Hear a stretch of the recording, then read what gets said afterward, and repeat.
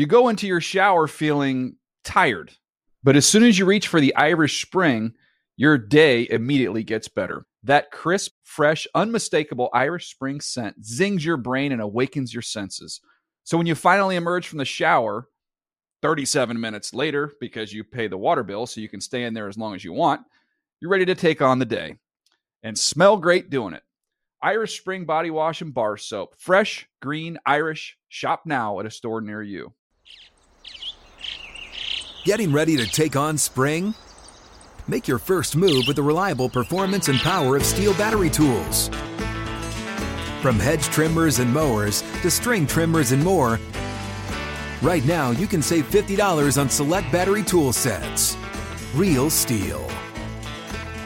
Offer valid on select AK system sets through June 16, 2024. See participating retailer for details.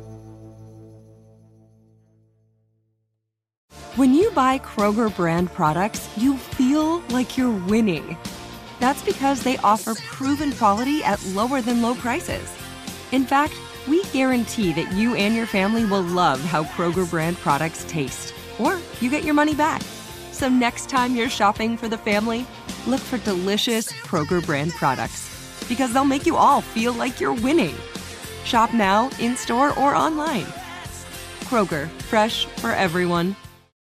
The Season with Peter Schrager is a production of the NFL in partnership with iHeartRadio.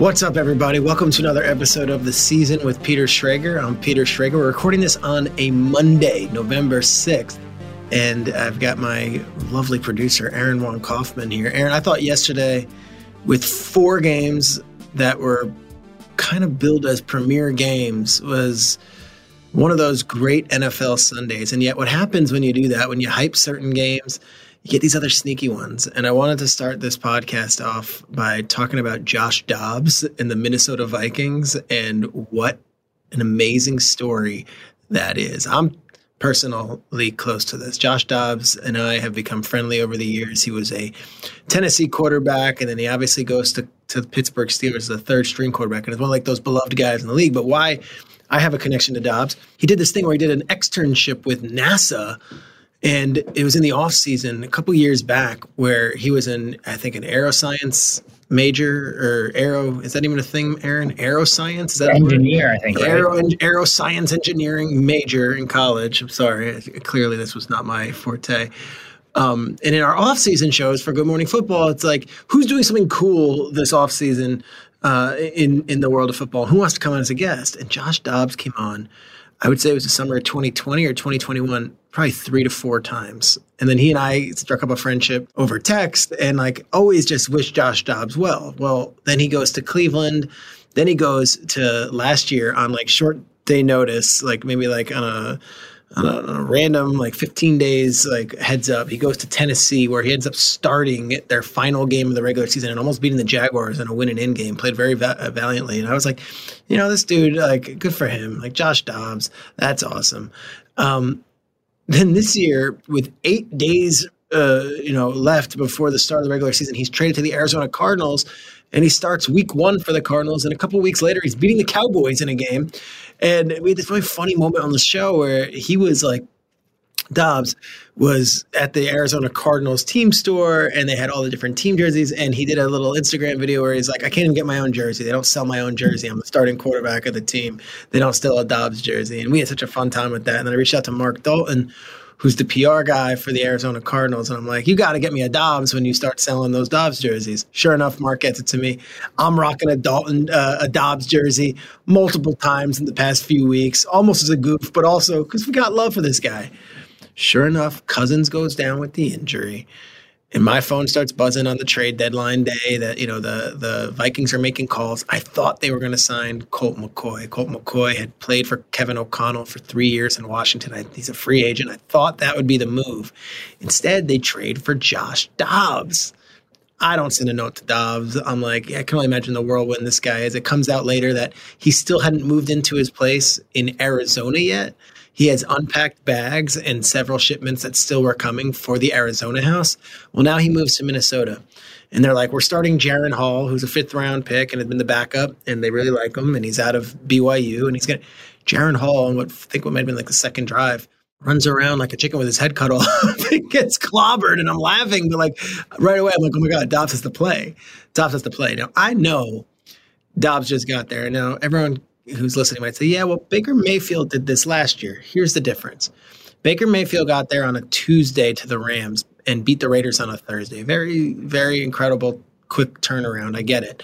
But also, Baker was the number one. So Baker took the number one snaps in practice. Baker had a chance to do a crash course. Baker was there all night with McVay. Josh Dobbs is not the number one. Jaron Hall this week took the number one snaps. He just got there on Wednesday. He had never taken a rep with the first team offense before they played this game on Sunday afternoon against the Atlanta Falcons. So he's thrown into the game, and you saw the footage. He's on the sidelines, and he's practicing the cadence with Garrett Bradbury, their starting center, and the rest of the offensive line. I was amazed by this, watching this. And then he goes out there. Aaron, he was awesome. He was awesome. This is against the number 6 defense in the league. It's against Arthur Smith coached offense. It was humming also with Heineke. And it also was on the road. So you're dealing with the road crowd. He had never taken a snap with any of these players. And sure enough, on a 4th and 7, wiggles out of a sack, runs, makes a play, gets the first down, moves the chains, and then throws a game-winning touchdown to Powell. The Josh Dobbs stuff is incredible, and more stuff keeps on trickling out. I want to say it was Kevin Seifert from ESPN had a couple of really good tweets about how he didn't know all the names to all the players on his team, and he hadn't taken and he was like just freestyling it with Kevin O'Connell. I called O'Connell yesterday. We spoke. I was like, just give me anything. Yeah, he's like, dude, no, it's unbelievable. It's unbelievable because as the game is going, what we did was, for Josh, to keep it simple, was like, here is the most basic stuff, maybe 10 to 15 plays, like what you need to know, like the most basic.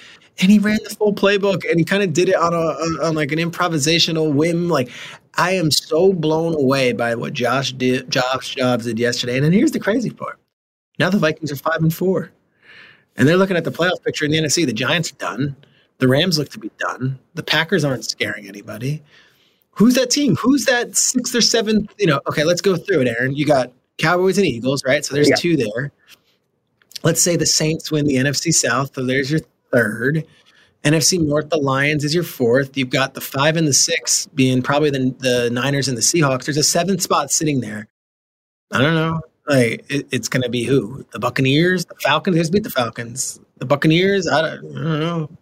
Panthers aren't doing it. Giants are done. Commanders might. Commanders selling players off at the deadline. Sure. Yeah. I mean, this Vikings team could be really, really fun, and Josh Dobbs is a heck of a story. The other story I want to talk about is the Raiders. So again, we were hyping up the Chiefs-Dolphins into Seahawks-Ravens, into Eagles-Cowboys, into Bills-Bengals. We hyped it up as like, these are like the 4 premier matchups of the week. There's no reason to talk about the other games. These are so good. And then you had that one in the early window. And then in the 4 o'clock window, here come the Raiders, blow out the Giants. And what a story that is. You saw the Jay Glazer report that, in his morning. My report in the morning was that people were surprised that Ziegler lost his job, the GM, because he rebuilt the whole front office over last offseason. Now they have like a legitimate front office where, in years past, people would look at the Raiders front office and say, okay, well, that's kind of a wild, wild west situation out there. Now they hired from some of the best teams, and Ziegler was really building it up. He gets fired. But also Mick Lombardi, who, if you listen to Mike Lombardi, who's on a lot of these podcasts, does the GM shuffle, that's his son, Mick Lombardi. He was with Belichick for years. He gets fired also. So you fire the head coach, the GM, and the offensive coordinator.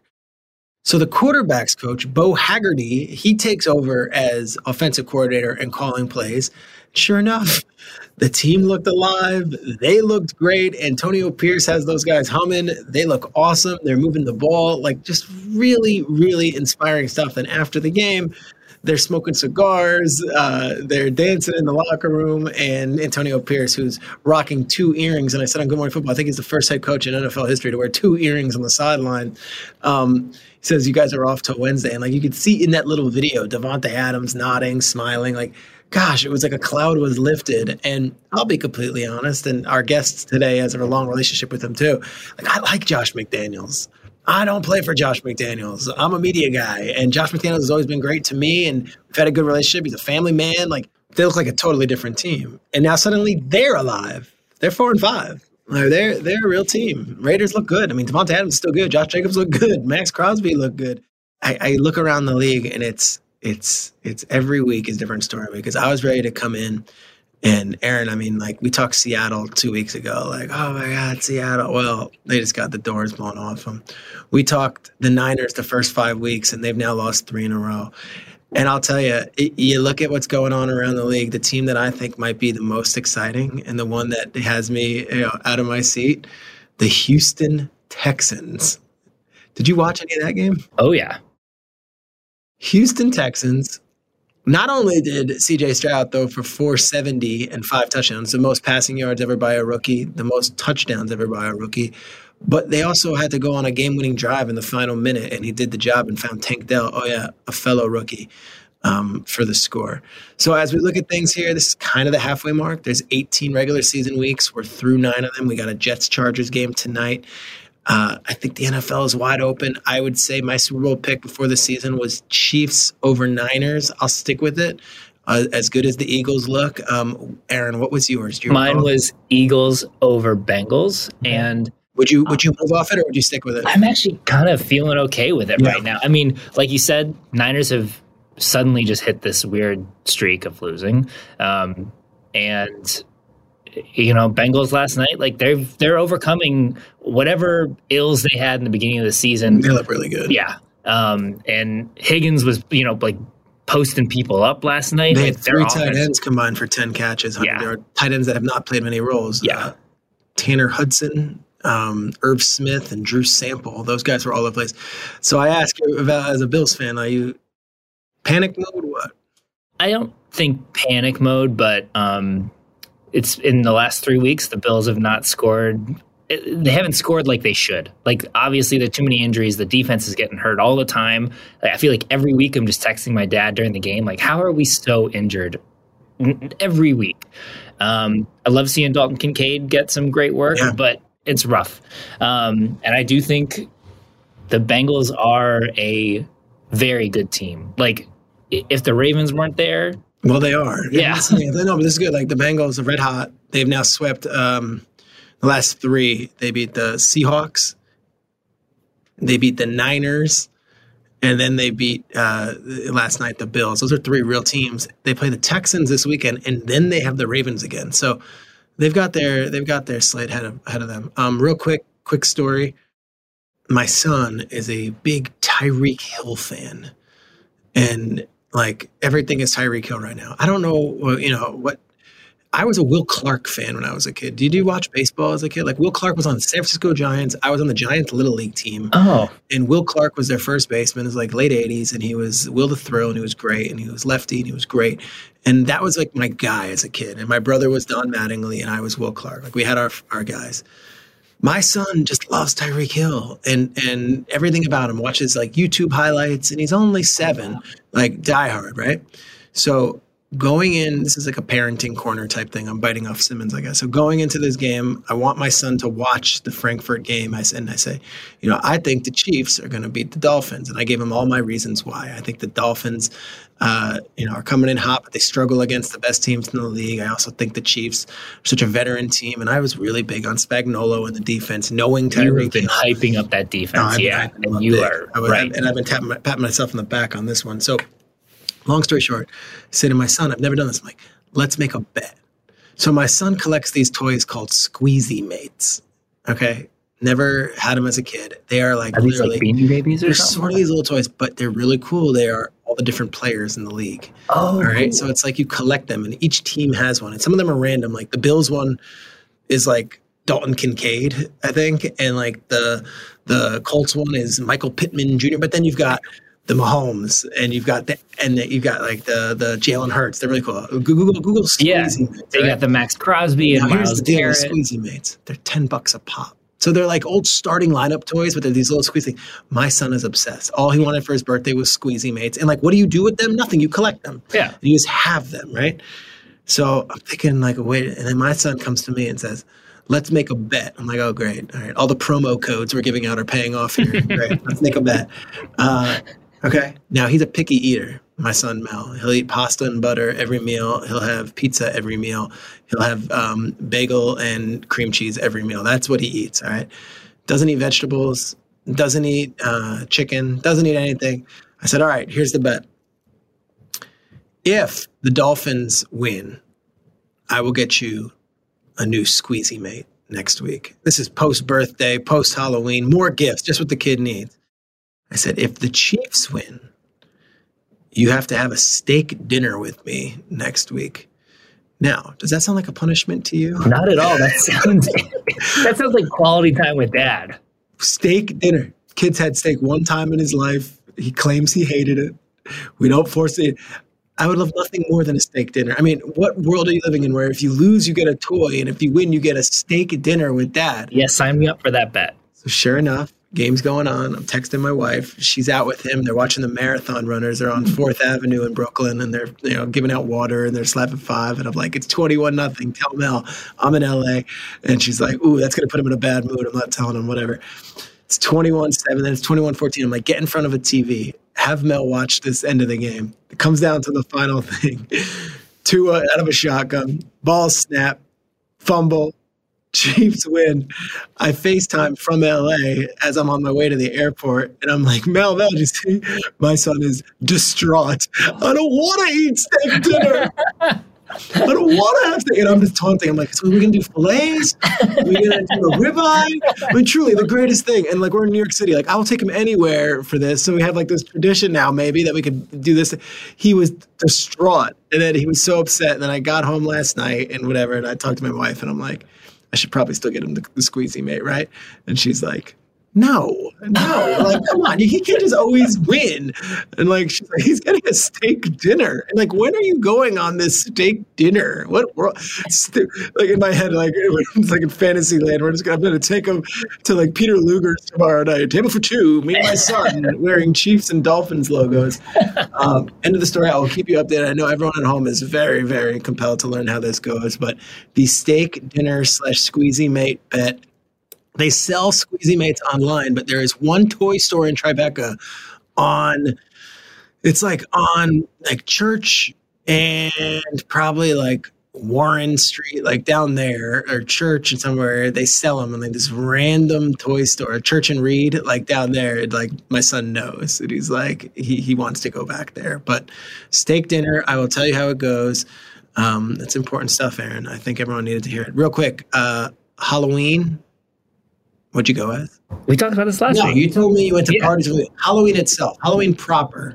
Oh, it's a little depressing. So I rushed home. Elliott Smith? What'd you go with? I didn't dress up for Halloween. Okay, depressing because of work. All right. So I rushed home, and I like got out our big bowl.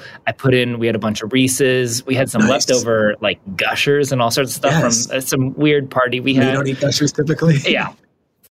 And I sat out there, and no children came. Really? As I was walking home from the subway, I saw a bunch of kids in costume going into bodegas and stuff. And guys, come here. Yeah. And I got to the house, like ran upstairs, filled the bowl, and I sat there for probably 30, 40 minutes. Saw no one at all. Oh, that's so sad. And eventually I like went back upstairs, and I stayed by the window just in case. Oh, that's so sad. You're right. Nothing. Yeah. I dressed as a slice of pizza. Nice. No, my son, Mel, was a slice of pizza. Okay. Fits with his culinary appetite. Yep. I was a cheeseburger. Nice. My wife was, she was like, I'm getting dressed up, but she kind of just put on like cat ears. Oh, yeah. It counts. Sexy cat. Yeah, I don't know, whatever it is. Yeah. And then my daughter was a unicorn. We left her at home with a babysitter. We went out, 3 of us. My wife lasted a few hours. Me and Mel were out late, though. We were out till like 7, 8 o'clock. And we went to our favorite pizza place, Foscati, which is on Henry Street. Henry in between like Orange and Pineapple, probably, down in Brooklyn. Foscati, cash only, old school. And usually there's not a huge line.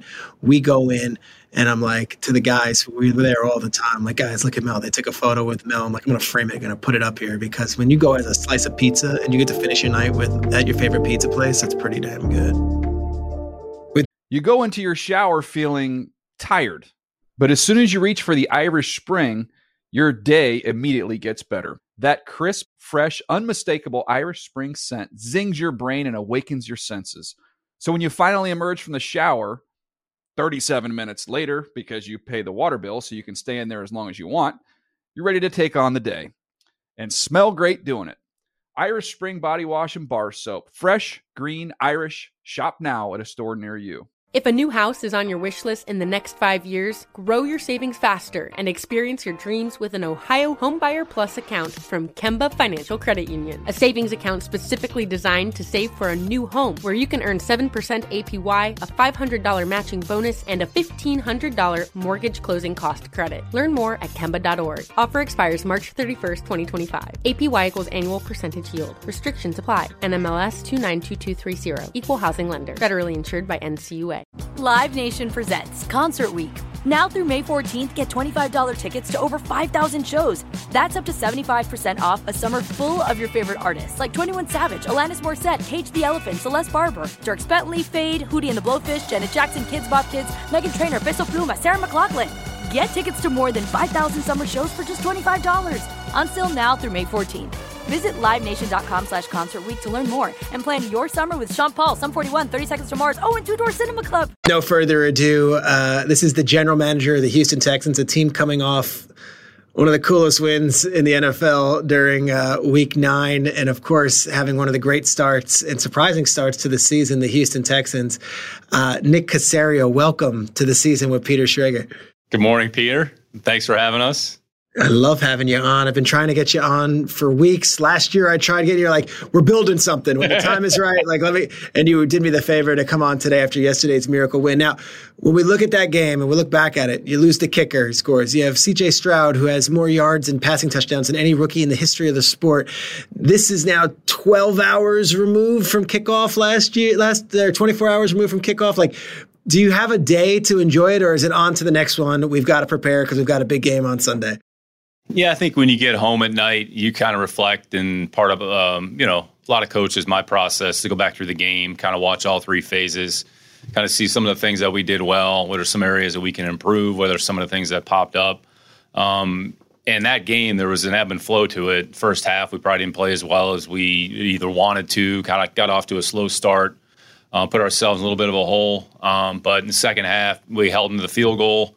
And then we were able to go down and score and get some points. And then it was kind of back and forth there till the end. And in the end, it's about players making plays. So this is a players' game. It's about the players when they're on the field.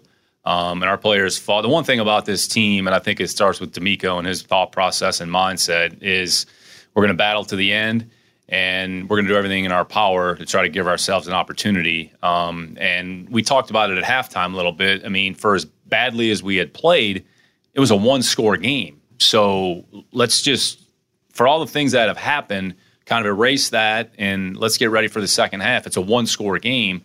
So we kind of kept chipping away, and, those last couple series there, we scored. Daria makes the field goal, which was interesting. It was a discussion. He hadn't practiced that, but we were kind of looking at it as points were probably at a premium. So yeah. D'Amico and Frank talked about it and made a decision to go ahead and kick the field goal, and then went up 3. Then they scored, and we got the ball back, and were able to capitalize there at the end. So there's certainly an emotional aspect to the game that's involved, but you have to decompress at night, and then come in this morning. The coaches will go through the film, and the reality is it's on to Cincinnati. I mean, we're getting ready for Cincinnati against a good football team next Sunday. That's interesting. On to Cincinnati. You've heard that one from an old colleague of yours. That works. Let's go back to January, February, March. And the Texans are in this really interesting time where you've got 2 picks in the first round. You've got a void at quarterback, or at least we thought so. I mean, there's a lot of rumors that you guys might take a defensive player and no quarterback. And you work out C.J. Stroud. Now that it's coming into fruition and he's having one of the greatest seasons we've ever seen from a quarterback as a rookie, what was the pre-draft process with CJ? When did you fall in love with him? And when did you know that finally, after a couple of years of not taking a quarterback on the front of the draft, this was the year and this is the guy? Yeah, we were positioned fairly well, as you alluded to, with 2 and 12 going into the draft. So we knew we were going to have either some flexibility, or hopefully we were able to get some good players there at the top of the draft. We were pretty confident that we were going to pick somewhere in the top 10, however it went, whether we moved back or we moved up. And, once the season was over, we had done quite a bit of work there as a scouting staff. I'd say Lip and the college scouting staff do an unbelievable job during the fall, accumulating information. And once the line of demarcation is once the juniors, underclassmen actually declare, then you kind of know the pool of players that's going to be available. And those are the groups of people and players that you really have to spend the most time on or with, because sometimes you have the least amount of information. But we had gone through the quarterback group pretty extensively. I think it kind of separated itself there. There was kind of a couple of groups of players. There was probably a handful in one kind of category. Then there was a tier below that. We really went through every player, whether it was an all-star game, combine, 30-man visits. I want to say we had, I don't know, however many it was, a handful of quarterbacks in our building as a part of our process, and then the Zoom calls. So you're just trying to accumulate as much information as possible, and give them different angles. Maybe you feed them some information, see how they absorb it, then follow up. Okay, we talked about this a little bit earlier, see what their recall was. I think the most important thing is with any player is they just have to be who they are. So whatever their personality is, you just want to see a consistency at every checkpoint from whatever interaction you had, whether it's in the school, whether it's at the combine, whether it's with one coach. Does he act the same way with one staff member as he does with another staff member? Because you would be surprised at times you find some gaps, or they say one thing to one person and then they say another thing, and you're like, wait a minute, like let's try to like in the movies where it's like he treated the cafeteria people poorly, like that kind of stuff. In some respects, yeah. But even, whether they make a commentary about something, or their persona or their attitude or how they interact with other players that are in the building on the day. We usually bring in, 4 or 5 players or groups of players in on one particular day. We have a pretty extensive process from the time that they walk in the building to they meet with the entire group. And then we reconvene at the end of the day and kind of recalibrate what are our collective observations. You really get input, whether it's a strength and conditioning coach, position coach, offensive coordinator, player development, scouting, training staff, medical. You're looking for consistency in behavior across, I would say, the different areas. So it's a pretty rigorous day. We're not on the, let's bring them in and bring them to a steakhouse. Because in the end, let's do some work. You're trying to simulate as much as possible. What is it going to be like in the building on a day-to-day basis when you're around these people? When in the end, it's about football. There's nothing else they have to worry about. This is their primary focus, and some can handle that better than others. So I would say as we work through that process, things start to declare themselves there a little bit. Specific to CJ, I think his personality, you feel it. You feel his presence when you're in the room with him. There's a confidence, there's a competitiveness, there's an edge in a good way of what you want. And he has, I would say, it's that balance of confidence and humility, like you believe in yourself, but you also have to make sure that there are times when you take a step back and, you put your ego aside. So I'd say by the time we got to April, we kind of had an idea. And then really the draft is about positioning. So really those last couple weeks in April, you're having dialogue, you're looking at your options, you're getting more information. I'd say, we did pretty extensive work and just kind of go back and just check and double check. And part of the, part of this process is finding the right people to talk to that give you the true representation of really what you're going to get, because then they can bottom line it for you and say, look, in the end, here are the things that are important, and each player is going to be a little bit different. So a lot of discussions, a lot of dialogue. We felt confident by the end, and we really didn't know where or how things were going to unfold on draft day. I know D'Amico and I, we talk every day. I'd say during that time, we talk Monday, Tuesday, Wednesday, went through scenarios. Hey, what are some different options? And he was great. And then I'd say by the end, we certainly had conviction. And then, when it came time to make the selection, then we, went ahead and did what we felt made the most sense for our organization. So it was pick, and then, we were able to consummate the trade there with Monty and move up to 3 and then pick both players. And, here we are. Go back into your shoes, because in the media, in my world, it was understood that Bryce Young was probably going 1. And then there were stories that you guys were going to take Tyree Wilson out of Texas Tech. Then there was stories that you're going to take Will Anderson 2nd overall. Then there was the S2 cognition test stuff that came, and all this stuff is going on, and it makes for great TV on Good Morning Football. When you're in that building, Great and show, I'll give you a great show. Thank you. Great show. Great show. We love that stuff. But when you're in that building and there's all this other stuff swarming, is it like we don't even pay attention to that stuff, all those rumors? Or because I'll say it like it is, Nick, no one knew what Houston was doing 2 overall until that pick was in. And no one knew what was happening at 3 overall until that pick was in. So is that a source of pride that no one was on your tail? There is no leaks in this building and there's no one giving it away. Or is it one of those where it's like, this is what we were going to do, what we weren't going to do. We don't care what the media says. No, it's a great question. I think it's really a credit to a lot of the people that are in the building. And I mean, D'Amico's really main message to the team and the number one rule is protect the team. So we all have a responsibility to protect the team and do what is right by the team, not by one individual or not subject to, I would say, public perception or external factors. So part of your job, I mean, that's what you all do. I mean, there's a lot that you want to talk about, need to talk about, because there's a gap. There's no football being played. Nope. So you have essentially, when free agency is over, as you know, middle of March, free agency is done the 1st or 2nd week of March. So you have 4 to 5 weeks where what else is there to talk about? There's no offseason program, no football. So you're going to talk about the draft every day. So I think the thing that you have to guard against more than anything is misinformation during the spring. And it goes back to trusting your work, trusting the time that you've put in, trust the people in the building who have, I would say, invested a significant amount of time and effort, and just have constant dialogue and communication. And quite frankly, you have to ignore the external factors. We're cognizant that it's there, that it's out there. There's going to be a lot of discussion. What are the motives behind that? I mean, as you know, sometimes things get a little bit jaded or shifted a certain way, and you try to paint or create a narrative. So we just have to make sure that we maintain our discipline and just do what we think is in the best interest of the organization. And frankly, and I've said this publicly multiple times, I mean, the draft's a 50-50 proposition. So there's going to be players that you think it's going to go one way and it works out the way you hope. There's going to be other players, for whatever the reason, that doesn't go the way that you would have hoped it would. So there's no experts in what we do. There's no experts in our field. There's no experts in our building. I think we have a lot of people with a lot of pride that care about their work and are invested fully in the process. And we have to trust each other, and we have to trust ourselves, and we have to trust the work that we put into it. So I'd say really the draft is a culmination of the effort of so many people. And then really the draft, to a certain extent, you're prepared, but you have to be able to adjust and adapt and kind of bob and weave as you go, because you have to be prepared for a myriad of different scenarios. So I think more than anything, it's just a credit to the people in the building. And the reality is, at some point, the information is going to get cut off, and there's going to be certain people that have access to that information.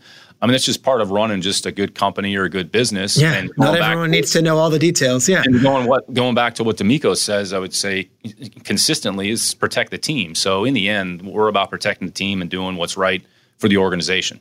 You take C.J. Stroud at 2, and there's a couple of oohs and ahs, and then the Texans are back on the clock. Could you take us through those 6 minutes of you negotiating with Monty Ossenfort, the first-year GM, who is a former colleague of yours, who is the Arizona Cardinals GM, and how you guys decided to make the move up to number 3? Yeah, I mean, I'd say relationships are a huge part of this business. Have a tremendous respect and admiration for Monty, both personally and professionally. And we had some constructive dialogues probably a week or two, probably about a week out from the draft, just going back and forth. He was certainly weighing some things on his end.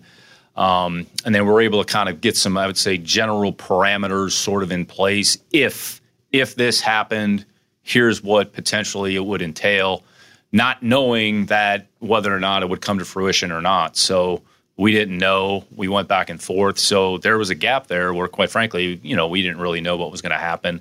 And it happened quickly because there's, 10 minutes in the first round. So we make the pick, and then, okay, Arizona's on the clock.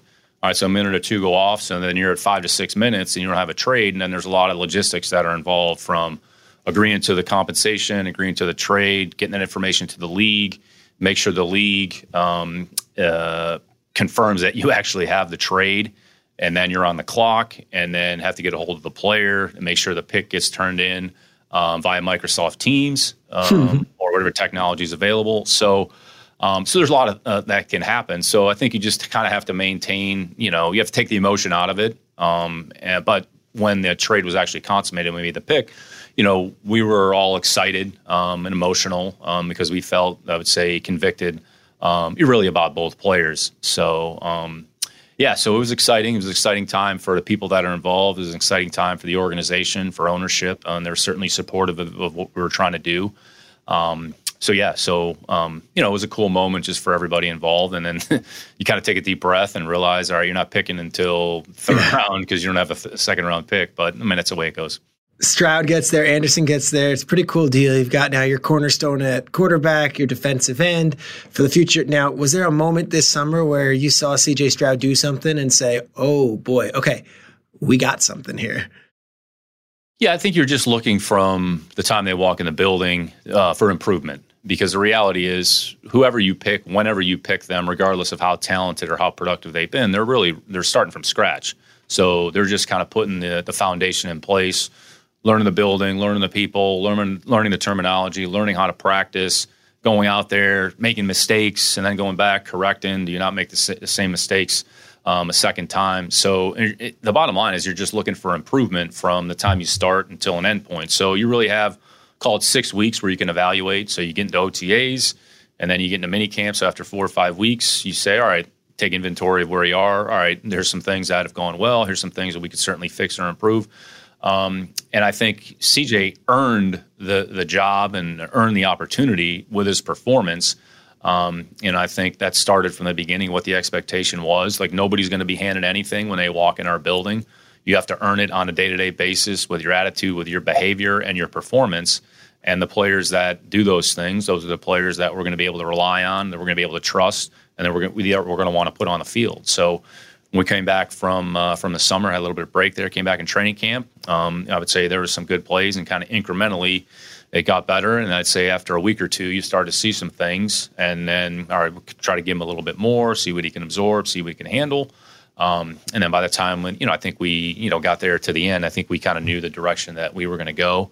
And then you kind of hit the reset button once a training camp is over and once a preseason is over, hit the reset button, and you're really kind of going back to square one, which is week one in Baltimore, which I would say, not surprisingly, they're one of the best teams in the league. I think we knew it was going to be a pretty significant challenge going into Baltimore, playing on the road, playing against a really good team. And there were some things that I think we learned about our team, not only CJ, but we learned about our team. It was a one-score game, 7-6 at halftime. The second half kind of got away from us, but there were some things that we had to get corrected and fixed. And, then we turn around the next week and we lose at home, and then we're 0-2. But I think the team stayed invested. The attitude was great. The morale was great. And it starts with D'Amico and his leadership at the top. Let's go to that hire, because you guys had been through two different coaches who lasted 1 year. And it's kind of like, we got to get this one right. You guys brought in other people, and you hired D'Amico Ryans, former player who's a very well-respected defensive coach and then coordinator for the San Francisco 49ers. Did you have a history with D'Amico at all? I know he was with the Texans and with the Eagles for a little bit. Were you ever in a front office where he was one of the players? Yeah, no, we never overlapped. We played against the Texans multiple times when I was in New England, but when D'Amico was a player here, and then matter of fact, we played against Philadelphia when he played for, I think he was playing for Chip.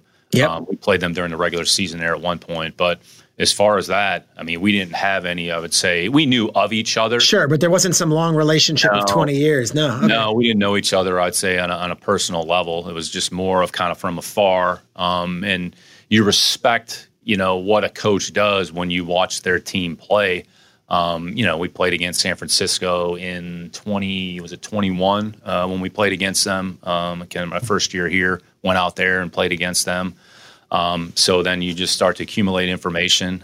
We made the change. We put a lot of, say, thought and effort into it. And, there are a number of people that are involved in that process. And we went through that process, and, he stood out amongst, I would say, a pretty good group of candidates for a myriad of reasons. I think the big thing, and there's a lot of people in this building that were around him as a player. I would say who he is, he's true to who he is. He has a great mindset. He has a great personality. He's genuine. He's very competitive. He cares about people.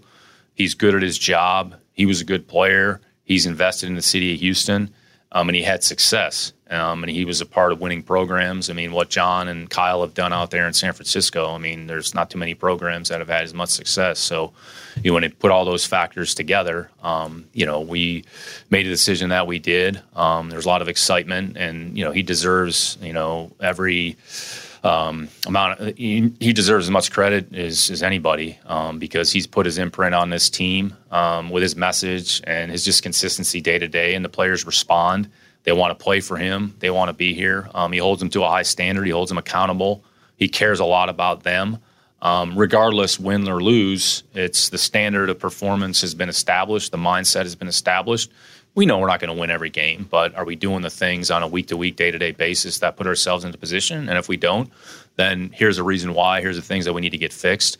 I can't say enough great things about who he is, not as a coach, but as a human being, as a person. And those things certainly matter when you're running a football team, when you're around each other essentially on a day-to-day basis for multiple months out of the year. Yeah, and then he brings in Bobby Slowick as the offensive coordinator. And you think about that 49ers tree, we've already seen Kyle have all the success here, but now you've got Mike LaFleur has already been elsewhere as an OC twice. So you've got Mike McDaniel now flourishing, and then here's this Bobby Slowick, who I got to be honest, I wasn't aware of what his offense would look like because he never was necessarily calling the plays in San Francisco, and then now he comes in. You've got to be overjoyed with the connection he's had with Stroud and these young receivers.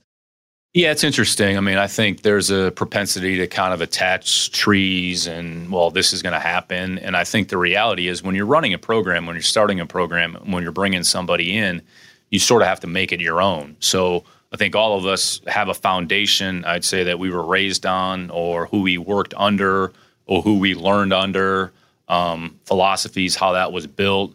But the reality is when you go into a building and start a program and bring people in, you're trying to put your own spin on whatever that is, and it's usually a function of the players that you have in the building and the things that they do well. So your ability to adjust, to adapt, you have a core foundation and the principles that are important, but the reality is you're probably going to have to bob and weave a little bit and, make some adjustments as you go. I was reading something, in fact, we're playing Cincinnati this week with Zach, and Zach has made a comment how sometimes how the offense starts at the beginning of the year looks a lot different when you get midway. Mm-hmm. And really that's sort of emblematic of what this league is about. You really have to be able to adjust and make some modifications and adjustments to your personnel, or if something's not going well, all right, maybe figure out a different way to do it or come up with another solution. So Bobby's a very smart person, works very hard. He has an interesting perspective because he was on the defensive side of the ball. And sometimes I would say, I would speak from experience, when you work on the opposite side of the ball, it gives you a better understanding of what goes on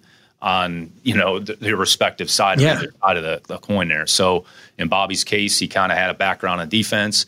Of course, his dad has been a very successful defensive coach. His brother's down there in Miami coaching on defense. So Bobby has a really unique background, very smart. Anybody that goes to Michigan Tech, you got to be pretty smart. So I think he also worked for Pro Football Focus for a while, if I'm not mistaken. He was on the analytics side doing research. That's different. So you learn a lot. And then anytime you go into a situation, you're trying to figure out, all right, these are things that are important. All right, we want to start here. All right, who are the players? What are we going to do? And then, we're 8 games into the season now. I think we have a decent idea of some of the things that, maybe either quarterback does well or certain players do well, understanding we still have 9 games ahead of us, and there's a lot of good coaches out there. So, D'Amico's put together a great staff. They work well together. It's a good combination of youth and experience. And really, whatever your background is, that's kind of your starting point. But the reality is you're trying to create your own image of what you want it to look like.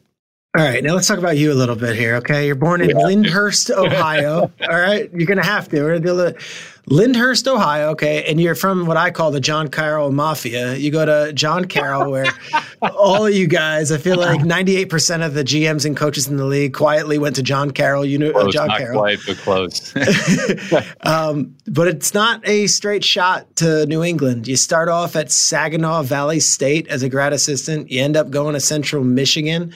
And then you end up with the Patriots as a coach, and you're coaching them for a while before making the move to moving over to the director of pro personnel. So take us through your path a little bit. Let's go from graduating college and what you wanted to do for a living and how you got there. Yeah. So when I got to college, I thought I was going to major in political science, go to law school, kind of take that route, and switch my majors a few times. I think I went from marketing to finance. I enjoyed finance, even going all the way back to when I was in my senior year of high school, university school. We had to do kind of a 1-month internship. And I did a internship at Kidder Peabody, which is now defunct, and then eventually Smith Barney. Worked for a guy by the name of Jeff Rotsky. Jeff actually has been a really successful high school coach. So Jeff kind of had the balance of football business, where he was basically a stockbroker by day, and then he ended up coaching multiple high schools in the city of Cleveland. So anyways, so as a finance major, so I finished football December 1998.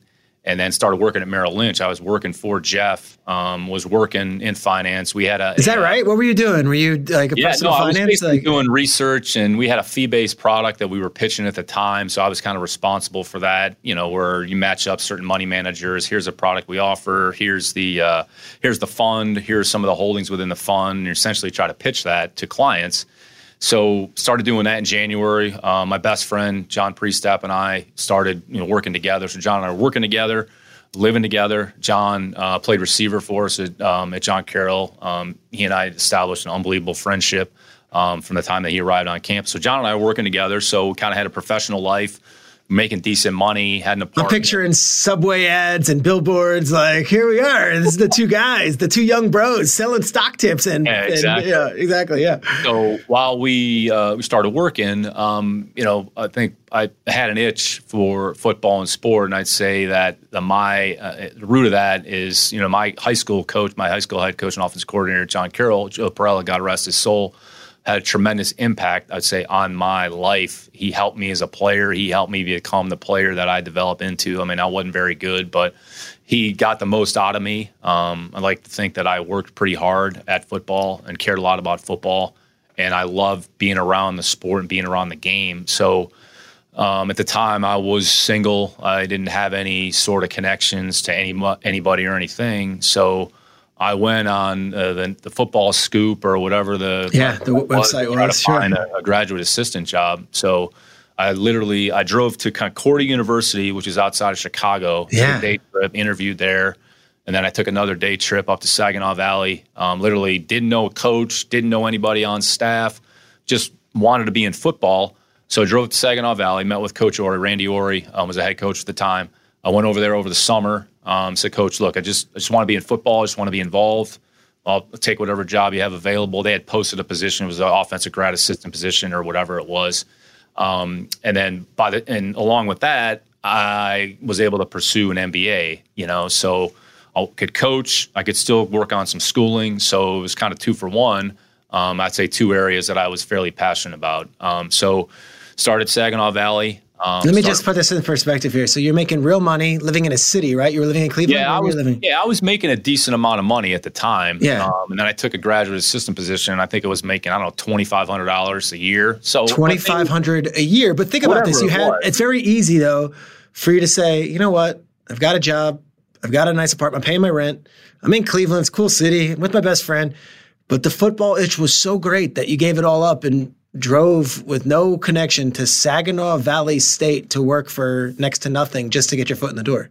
Yeah, and I think a lot of us have been in the same situation. But I'd say going back to John, I'd say his family was a huge impact. They essentially, helped me over a 2-year period. And John is from outside of Detroit, so he had family there. So that was the only people that I really knew. And, John was supportive. Here's my best friend. We're working together. He was as supportive as anybody. So went up to Saginaw Valley. We actually had a pretty good team. So my second year. So working on offense, kind of working with the running backs, handling some of the special teams. And then I was also going to class at night. And I loved it. I mean, I was in football. I was going to school. I think I'm a pretty curious individual by nature. I like learning. So 2 seasons at Saginaw Valley, and then in January of 2001, there was a grad assistant position available at Central Michigan. And the reason I came across that was typically when you're a grad assistant and you're a college coach, you work summer camps. That's your way to make a few extra bucks. So worked the football camp at Central Michigan University when Mike DeBoard was the coach there. And then Butch Jones was a running backs coach at Central Michigan. So Butch and I had kind of maintained contact. So he was at Central Michigan. So through communication, through dialogue and discussion, he had mentioned that there was potentially a GA position that was available. So from January 01 till June, so I was a grad assistant at Central Michigan. I started working on the defensive side of the ball with the outside linebackers, and John Mulligan was the defensive coordinator at the time. We actually had a really good staff. John Mulligan was the defensive coordinator. Scott Loeffler was the head coach at Bowling Green. Was kind of quarterbacks coach. Butch Jones was the was the running backs coach, and Mike DeBoard, who coach had, he's been an offense coordinator in the SEC. He's been a head coach. So during the day, I would go up there and do football, and then in the evening, I would drive from Mount Pleasant to Saginaw and take my classes 2 or 3 times a week. So you stayed in Saginaw, but you were coaching at Central Michigan. How far is that? It was about a 45-minute to 60-minute drive, so I would go back and forth. So it was in my apartment in Mount Pleasant, so I'd work during the day, and then if I had class, I think it was like 2 or 3 times a week, I'd go take class, and then I'd come back.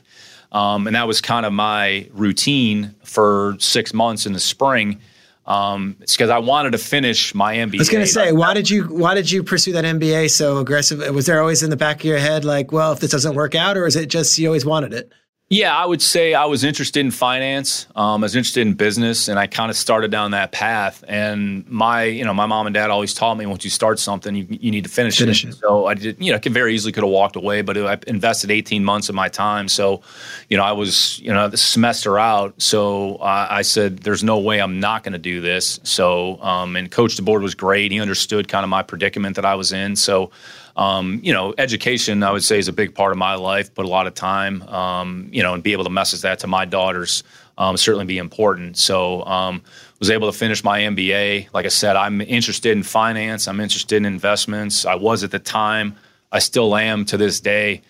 So finished off that kind of January until June. And then in February of 01, at the time, Josh had been hired by New England to be kind of QC quality control. So obviously our relationship goes back to, our time together at, John Carroll. So he had mentioned that, hey, there might be an opportunity in New England as a scouting assistant. Would you be interested in kind of player personnel? And at the time, I had no idea what player personnel in the NFL was, zero, no idea. Did you even, so Josh McDaniels is working there already, and you get this call, and you're thinking, was NFL even a thought? No, Peter, not at all. I was certainly happy, enjoying what I was doing in college. I thought, okay, my next opportunity, maybe I can get a full-time position in college football somewhere, maybe be a position coach or restricted earnings or whatever the natural progression was. So I was working through at Central, and then, in the middle of, it was like June, we were just about to finish up. Josh said, hey, look, there's a position. Would you be interested? And I said, sure, I'll come up and interview. So I'll never forget, I got the call. Nancy Meyer, who's to this day one of my best friends, who's, I'd say, has as big an influence in my life as anybody. So she connected me. Scott at the time was overseeing personnel in New England. Pioli? Yep. So Nancy said, hey, can you get on a flight in Detroit at whatever time it was? I said, yeah, no problem. This is probably midday. So, and Detroit was probably 2.5 hour. Give or take, I can't remember exactly, but it's a decent drive from Mount Pleasant to Detroit. And I said, yeah, no problem. I'll make it. Figure it out. So it was like a late evening flight, late afternoon flight. Grabbed my suit, went to the airport, changed into my suit in a stall in the men's bathroom, and then got on a plane. Got there that night and then interviewed the next day. It was in scouting. It was a player personnel assistant. So all the things that go along with that, I would say responsibility, scouting assistant, personnel assistant, whatever you want to term it. So went up there and interviewed.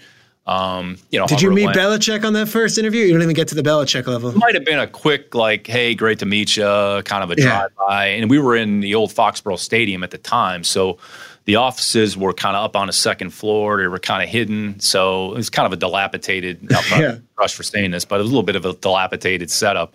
So anyways, went and interviewed, went back to Central, and they called, and they said, would you be interested in this position? And I said, absolutely. So went and talked to Coach DeBoard. He was gracious enough to let me out. And then so I was hired in the middle of June, kind of 2001 in New England. Went up there for a week or two, kind of got situated, got organized. And then that fall, training camp 2001 started.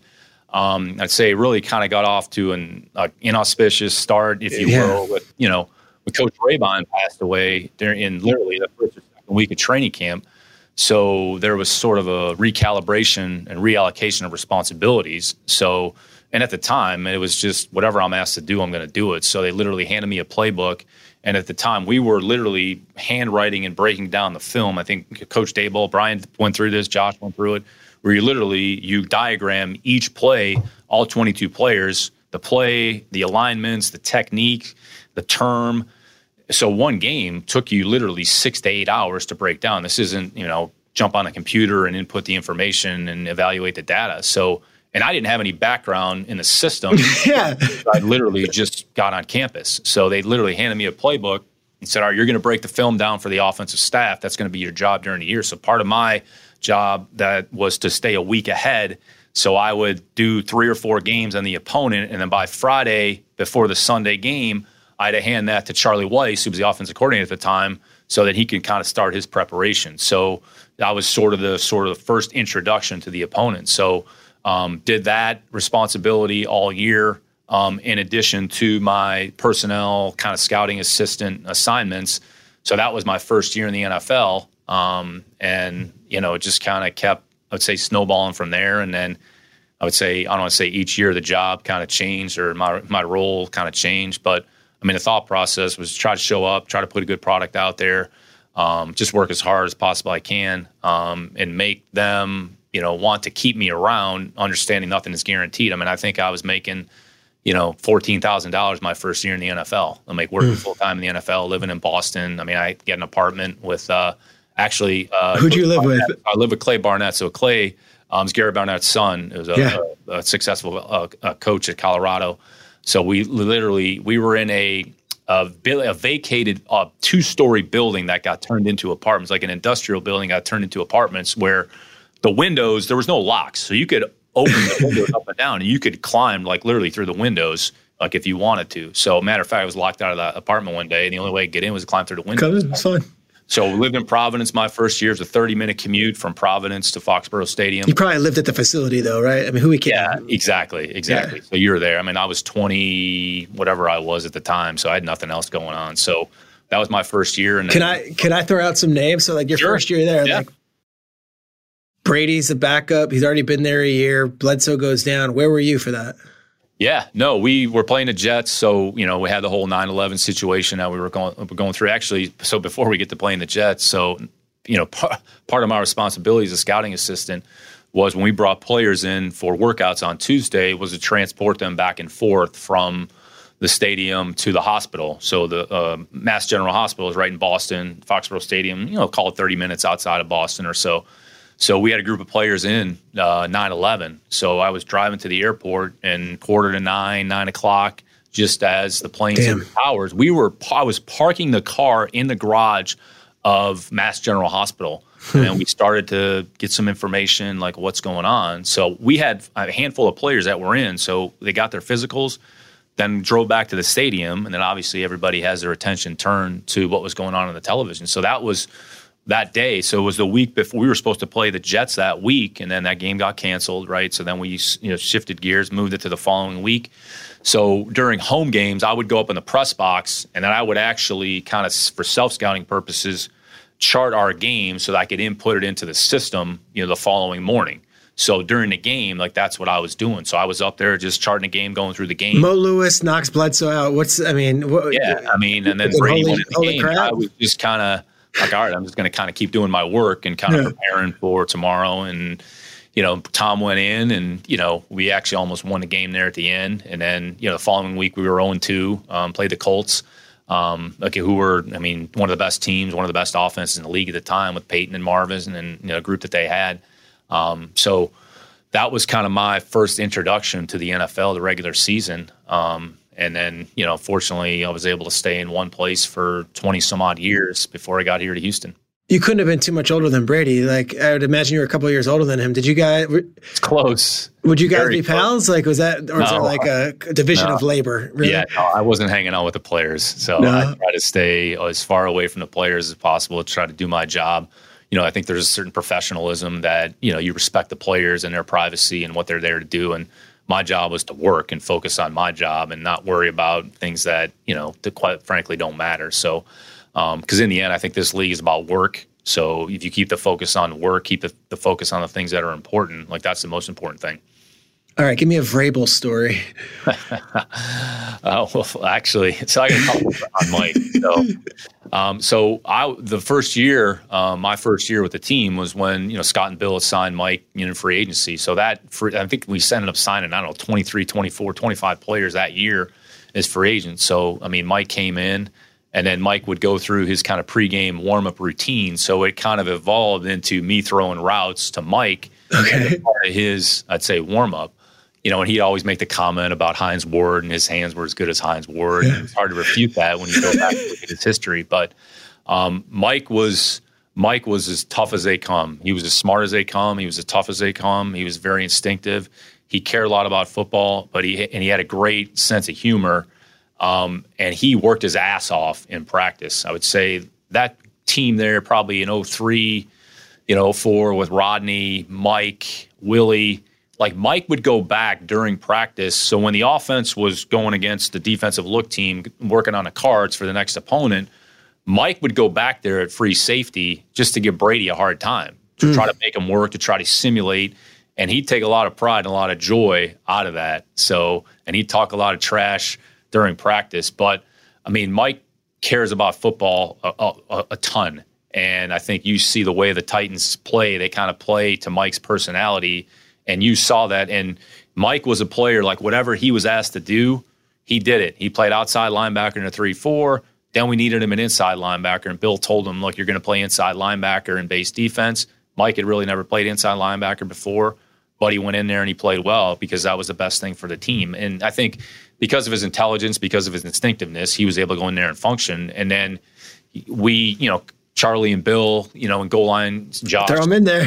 Situations, put them in there at tight end. So you're trying to create as much value and versatility as a player. And I'd say Mike was certainly emblematic of that. And I think those are always the situations that are hard. Mike was there for 01 to 09, and then the decision was made to move on from him. And those are always, I would say, the tough decisions that you have to make, and that the organization has to go through. Mike went on to have a few more productive years, and then he started his career in coaching. And Mike's one of the best coaches we have in this league. Sure. It's amazing. So you progressed in your career going on, and everyone knows Belichick as the greatest coach of all time, but he's got an eye for personnel too. For the listeners, Bill Belichick as the evaluator, what did you learn from him, and how important is he in playing a role in your career as you've been guided through that New England system and then eventually in Houston now? Yeah, massive. I think he's so invested in every aspect of the process. It's rare. It's uncommon. The level of detail, the overall understanding. So I think one of the things that I learned from him was, among many things, was just the big picture perspective of understanding how all the different pieces and phases fit together, from offense to understanding what's going on in defense, understanding what offenses are trying to do, how they use personnel, what are some of the things that are important, how to evaluate players, how to focus on their strengths, what are some of the things that they do well.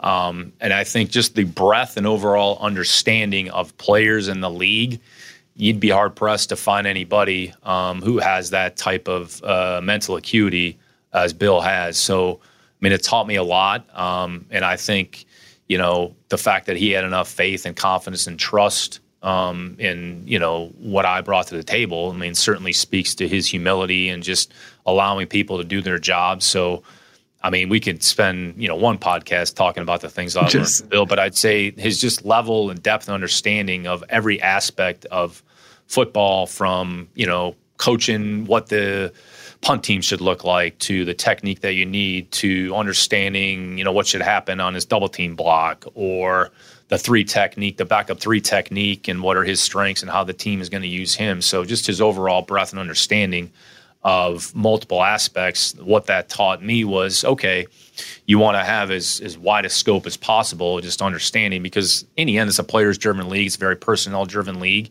And I think everybody has their own way that they evaluate players, or how they view the game, or how they, how they go through preparing for an opponent. But I would say just team philosophy, understanding coordinators, that typically spills over into how they call a game. It spills over into how they assemble the team. So those are all some things I think that, over the course of 20 some odd years, you saw that, and I kind of was able to develop my own process and, realize, okay, well, this didn't work. Here's a reason why, just understanding the why behind it. So, I can't thank Bill enough for the opportunity that he provided for not only myself, but a number of people that have been in that building through the years. All right, so you're in New England for nearly 20 years. You're a rising star, and I'd say for the last 10 of those 20, your name would come up every year for the GM candidacy at some team, and it was always, all right, there's this candidacy, and then Nick Caserio, but he'll never leave New England, or is this going to be the time he finally does leave New England? You took the Houston job. You went for it. What was so compelling and what was so appealing to that Houston job that you finally left the Foxborough, I'd say friendly confines of where you were comfortable and where you'd raised a family and your daughters got to go to school in the same school and everything you want in a career? You left finally, you took the leap. Why Houston? Yeah, I think, our family's been very blessed. I mean, what this league has done for us. I mean, we certainly can't repay the people that have provided the opportunities. And I think we all, want to challenge ourselves. And, sometimes you need to make decisions that, quite frankly, puts you maybe out of your comfort zone. Because anytime you take on a new situation and go into something new, there's typically a reason that they're sort of starting over because things aren't going all that well.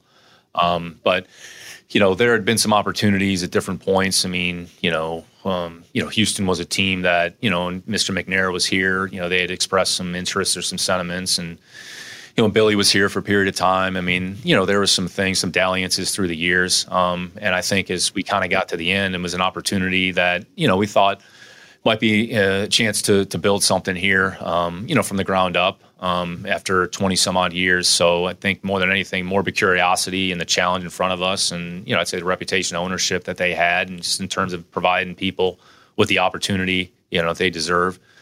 So we got here in 2021, candidly, I mean, the first couple of years probably didn't go the way that any of us would have hoped. But I think the one thing that you hope you just learn along the way.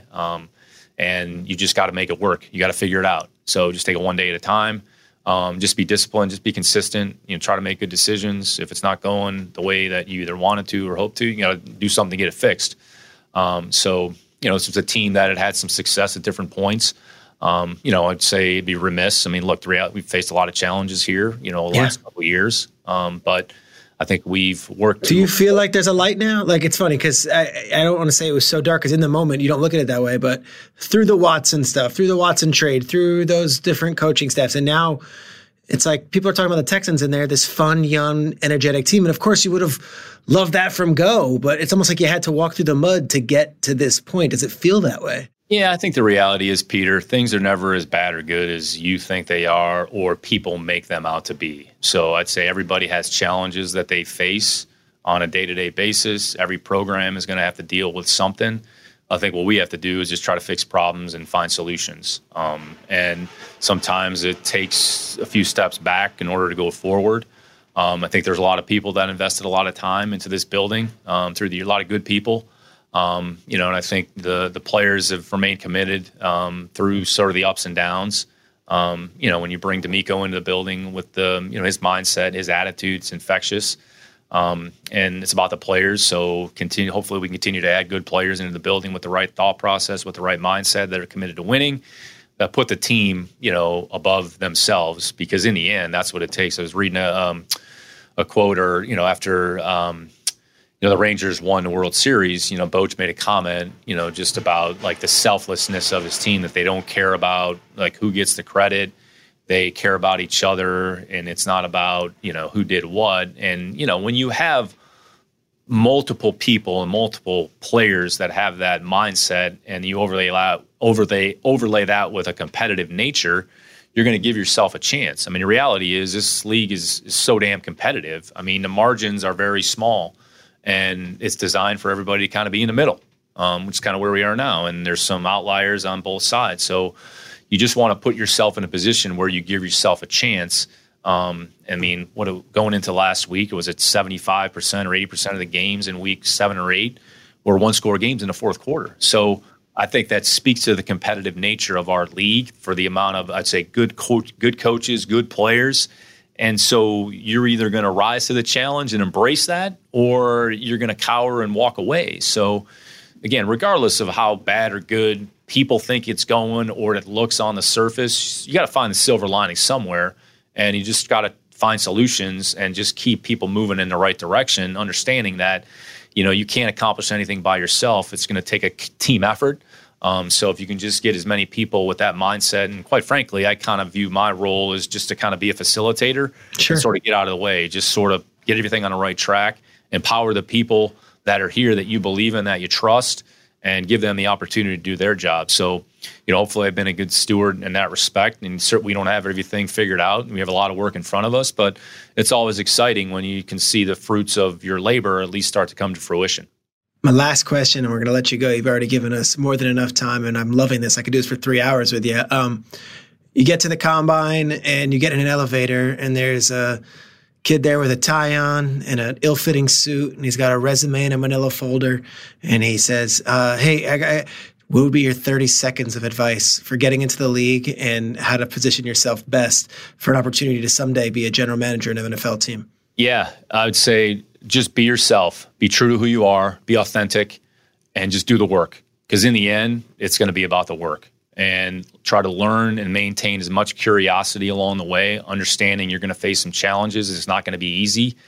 And wherever you start doesn't really matter, because really all of us were given an opportunity to start.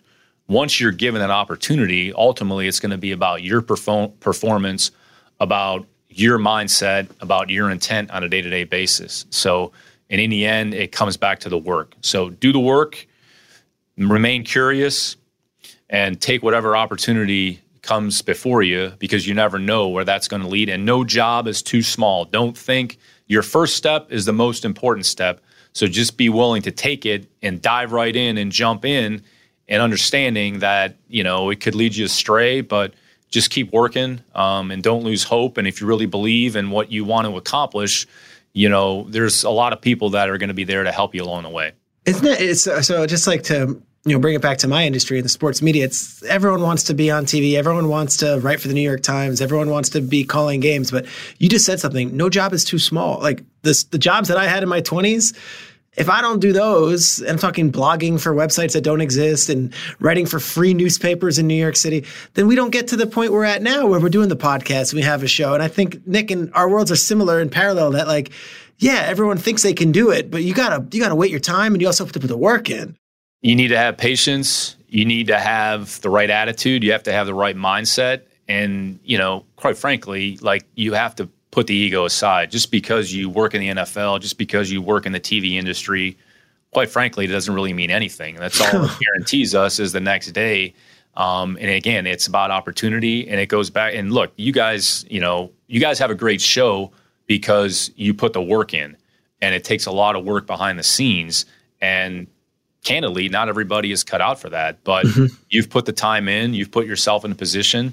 And it's a credit to your mindset, because again, none of us were given anything in life, period. So it's about what we do with those opportunities. And the reality is there's a lot of people that are helping us along the way. And those are the people that we need to lean on the most, and tell them how much we care about them, and tell them how much we love them. So a lot of respect for, what you've done, and what you guys have accomplished. I mean, in all seriousness, you've got one of the great shows on television because of the people and because of the work. And it's no different than, in the end, it's about the people and it's about the work. And that's the reality of it. You know my feelings about you as a man, and I respect you as what you're doing in Houston. It feels like the bedrock is there now, and you guys are building something, and I'm excited to watch it. Yesterday's game was exciting, and it's just I think it's just a window in what could be the future for the Houston Texans, all those young players. And then just to throw some more on it, like Dalton Schultz making plays and Nico Collins making plays and seeing guys like Shaquille Griffin. Like, these are not just rookies. You have some veteran acquisitions that are making plays too. And I love the makeup of the team. And Nick, I really appreciate you coming on during the season. We'll do this again in the off season. I feel like we're going to go through your career more, but an hour of your time after the biggest Texans win in probably 2 years. I so appreciate it, man. Thank you. You betcha, Peter. Thank you. And keep J-Mac in line. Real quick, McCourty, what was your scouting report on McCourty? Because you didn't draft him out of Rutgers, but you did eventually sign him as a free agent. Love J-Mac. Him and Devin. I mean, you're not going to find two better. I'll give you a quick story on J-Mac, actually. So he got released. I want to say Cleveland. It was Cleveland. I think he was in Cleveland. Yep. They released him. It was in May or whatever it was. And before he was released, I walked into Bill's office and said, "Hey, what do you think about Mac?" And, he said, "Hey, all right, let's look at it. Let's take a look at it." So we ended up trading for him before he was released just to get him in the building. And I would say everything that you all are seeing, I mean, let's talk about salt of the earth and just a great human being. I mean, him and D-Mac are like, it's just, you don't find people like that. So we were excited and ecstatic to get Jason in the building because, I mean, he'd been a good player at Tennessee.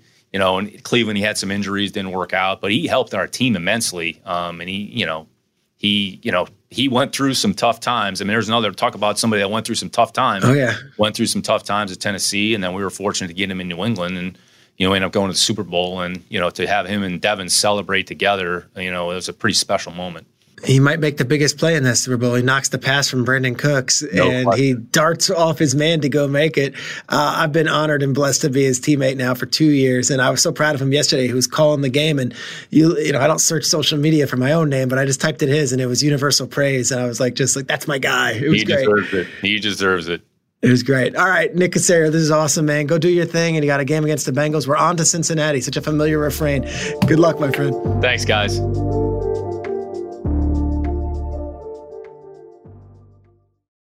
You go into your shower feeling tired, but as soon as you reach for the Irish Spring, your day immediately gets better. That crisp, fresh, unmistakable Irish Spring scent zings your brain and awakens your senses. So when you finally emerge from the shower, 37 minutes later, because you pay the water bill so you can stay in there as long as you want, you're ready to take on the day. And smell great doing it. Irish Spring Body Wash and Bar Soap. Fresh, green, Irish. Shop now at a store near you. If a new house is on your wish list in the next 5 years, grow your savings faster and experience your dreams with an Ohio Homebuyer Plus account from Kemba Financial Credit Union. A savings account specifically designed to save for a new home where you can earn 7% APY, a $500 matching bonus, and a $1,500 mortgage closing cost credit. Learn more at Kemba.org. Offer expires March 31st, 2025. APY equals annual percentage yield. Restrictions apply. NMLS 292230. Equal housing lender. Federally insured by NCUA. Live Nation presents Concert Week. Now through May 14th, get $25 tickets to over 5,000 shows. That's up to 75% off a summer full of your favorite artists like 21 Savage, Alanis Morissette, Cage the Elephant, Celeste Barber, Dierks Bentley, Fade, Hootie and the Blowfish, Janet Jackson, Kids Bop Kids, Meghan Trainor, Bissell Pluma, Sarah McLachlan. Get tickets to more than 5,000 summer shows for just $25. On sale now through May 14th. Visit LiveNation.com/Concert Week to learn more and plan your summer with Sean Paul, Sum 41, 30 Seconds to Mars, and Two Door Cinema Club.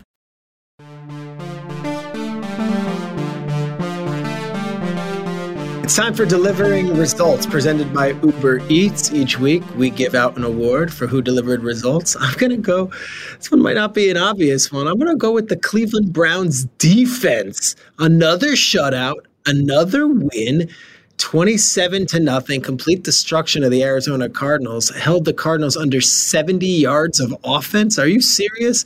Jim Schwartz is the man in front, but of course you've got guys like Myles Garrett and Emerson and Ward. This team is legit. If the playoffs were to start today, the Cleveland Browns would be in. And you know what? Their defense is leading the way.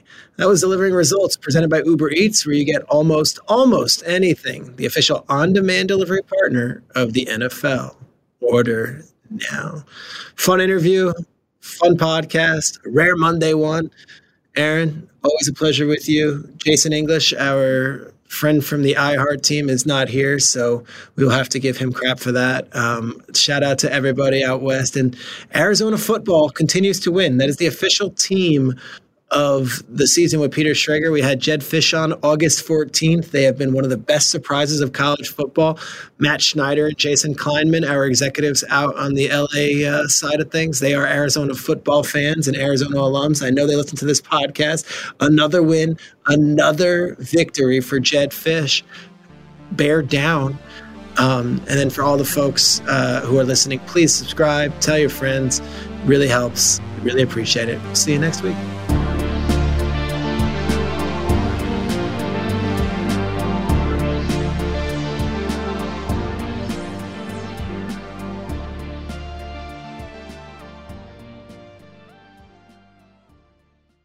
The Season with Peter Schrager is a production of the NFL in partnership with iHeartRadio. For more podcasts from iHeartRadio, visit the iHeartRadio app, Apple Podcasts, or wherever you get your podcasts.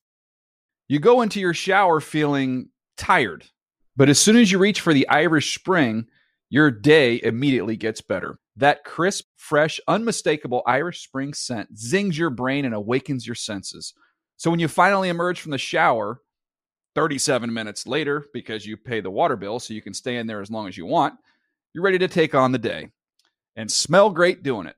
Irish Spring Body Wash and Bar Soap. Fresh, green, Irish. Shop now at a store near you. If a new house is on your wish list in the next 5 years, grow your savings faster and experience your dreams with an Ohio Homebuyer Plus account from Kemba Financial Credit Union. A savings account specifically designed to save for a new home, where you can earn 7% APY, a $500 matching bonus, and a $1,500 mortgage closing cost credit. Learn more at Kemba.org. Offer expires March 31st, 2025. APY equals annual percentage yield. Restrictions apply. NMLS 292230. Equal housing lender. Federally insured by NCUA. Live Nation presents Concert Week. Now through May 14th, get $25 tickets to over 5,000 shows. That's up to 75% off a summer full of your favorite artists like 21 Savage, Alanis Morissette, Cage the Elephant, Celeste Barber, Dierks Bentley, Fade, Hootie and the Blowfish, Janet Jackson, Kids Bop Kids, Meghan Trainor, Bissell Pluma, Sarah McLachlan. Get tickets to more than 5,000 summer shows for just $25. Until now through May 14th. Visit LiveNation.com/Concert Week to learn more and plan your summer with Sean Paul, Sum 41, 30 Seconds to Mars, and Two Door Cinema Club.